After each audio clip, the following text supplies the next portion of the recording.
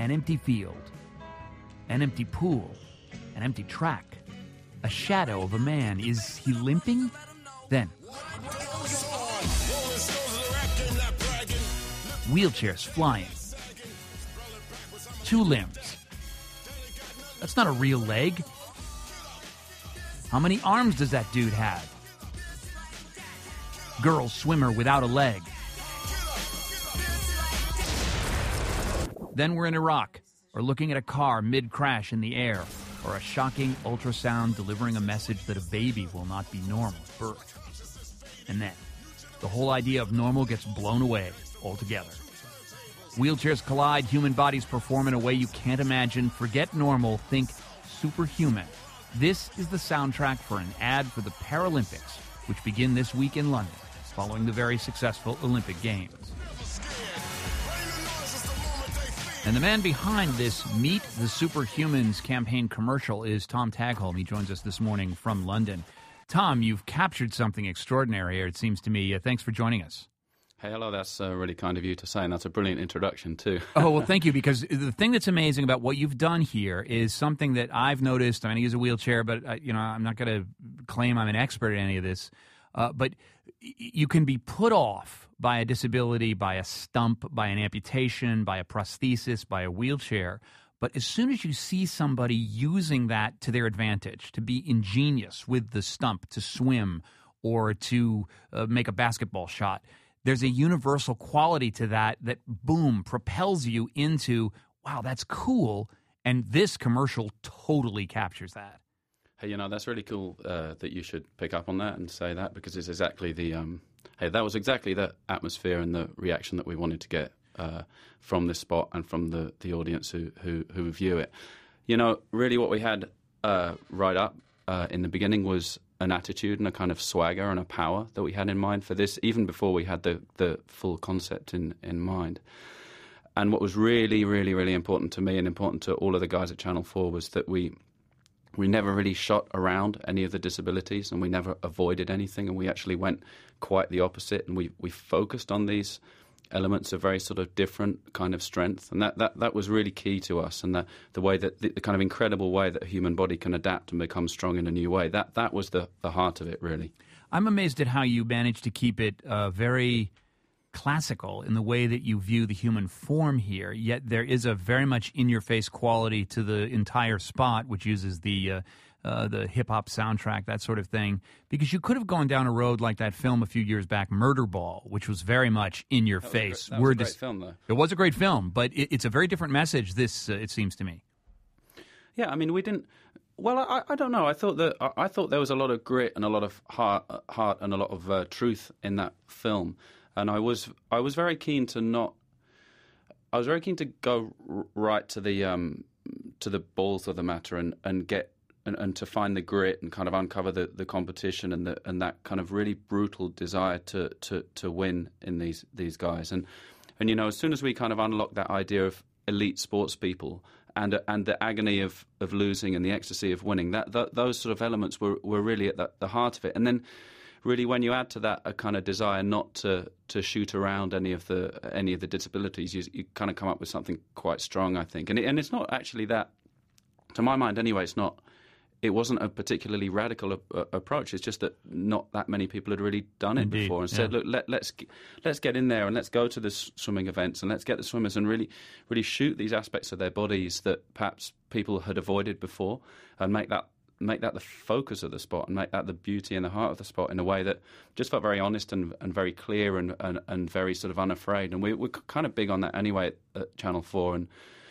of kind of doing the things that the other guys don't dare to do, of being the small guys who punch above their weight and just finding a way of doing things that's going to create a big noise and a big buzz around things when perhaps we haven't got necessarily the budget or the resources that some of the other channels have. And remember, the whole context of this is you're up against that kind of slightly big event called the Olympics that we knew was going to be an impossible thing to kind of fight against, and we always wanted to go with it, but to find a way of doing it in our own fashion and to kind of be ballsier maybe than some of the other broadcasters can be, and ballsier than some of the other. I hear you, some Tom. of the straight advertisers can be. I hear you. It's sort of BBC in a wheelchair kind of thing. That metaphor is sort of beautiful. I sort of love that. One of the things that's great here is that you are classical. I loved Murder Ball. I was a big fan of it. But the athletes here are very human. They're not necessarily fighting back. They don't necessarily want to prove anything except to themselves. And in that way, they're very much like classic Olympian competitors. I'm wondering what sort of images you left on the cutting room floor here and the reactions you got from the competitors in filming them this way. Well, they were all... Remember, the main reaction that I got from those guys was when I was pitching the idea to them in the first place, because when you go kind of confident and you go ballsy on these things, the first people you need to have on your side are the athletes themselves. So really that was way before they saw any of the images. They just... I just wanted to talk to them and get their heads in the right space and get and see how they reacted to it. And they were all literally, to a man and woman, completely 100% up for it, and sort of found it quite a refreshing approach and an interesting approach for them, which was, I think really that the reaction was mostly, finally someone's doing this, you know. And it was a view that they'd always had of their own sports that perhaps hadn't been unearthed and hadn't been seen before. So, no, they were all really enthusiastic about it. You know, you're doing spots, but you see stories. What are some of the stories that you saw in the characters that you met? Well, there were a lot... You talk about the stuff that ended up on the CRF. There were a lot of incredible stories that, you know, you can't really broadcast. They're just... These guys are so brutal about everything, and they're so upfront. And you go in and perhaps you have this kind of slightly North London approach to tiptoeing around things, and they will just completely bust you out of the water with their stories and their attitude towards things. You know, I walked onto the set for I think it was the basketball, men's wheelchair basketball, you know, and the captain, Simon, comes up and he says, "Who's the effing director around here?" And, you know, he's kind of sitting massively tall in his chair, and he seems to be taller than you are. And he's just like full of energy and takes no prisoners and absolutely doesn't allow you to mess up for a single second. So they're very kind of brutal guys, and, you know, they talk about going out and getting legless, and you think, hang on, can you say that? Oh yeah, you can absolutely say that. And they're all about owning the situation, and they're all about owning it and never ever shying away from stuff. And I was super energized by the sort of confidence and power that they've got, and never ever, and, you know, never even a tiny little degree of pity or anything like that. No. I mean, there will be sadness and there will be pity, but only if they don't make the qualification, only if they don't make their time, only if they don't win. That's where the tragedy is.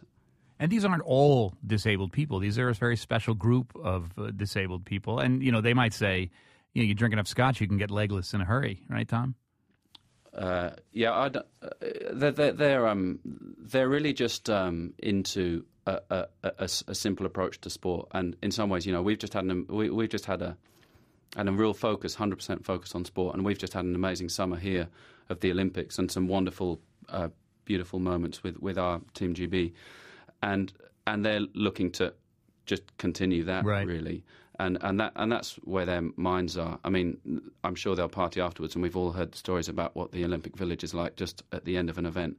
So I suspect that will be quite a full-on place. Another film.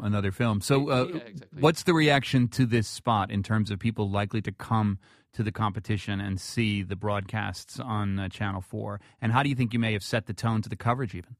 Yeah, so it's all sold out. That's the absolutely fantastic thing. I mean, you know, our primary focus in making the spot was to get people to watch watch Channel 4's coverage of the Paralympics. But of course, what we also wanted to do was just raise the general noise around the Paralympics itself as an event, and it's all sold out, and that's a fantastic thing. So, you know, everyone's talking about it. Everyone wants to go and see it.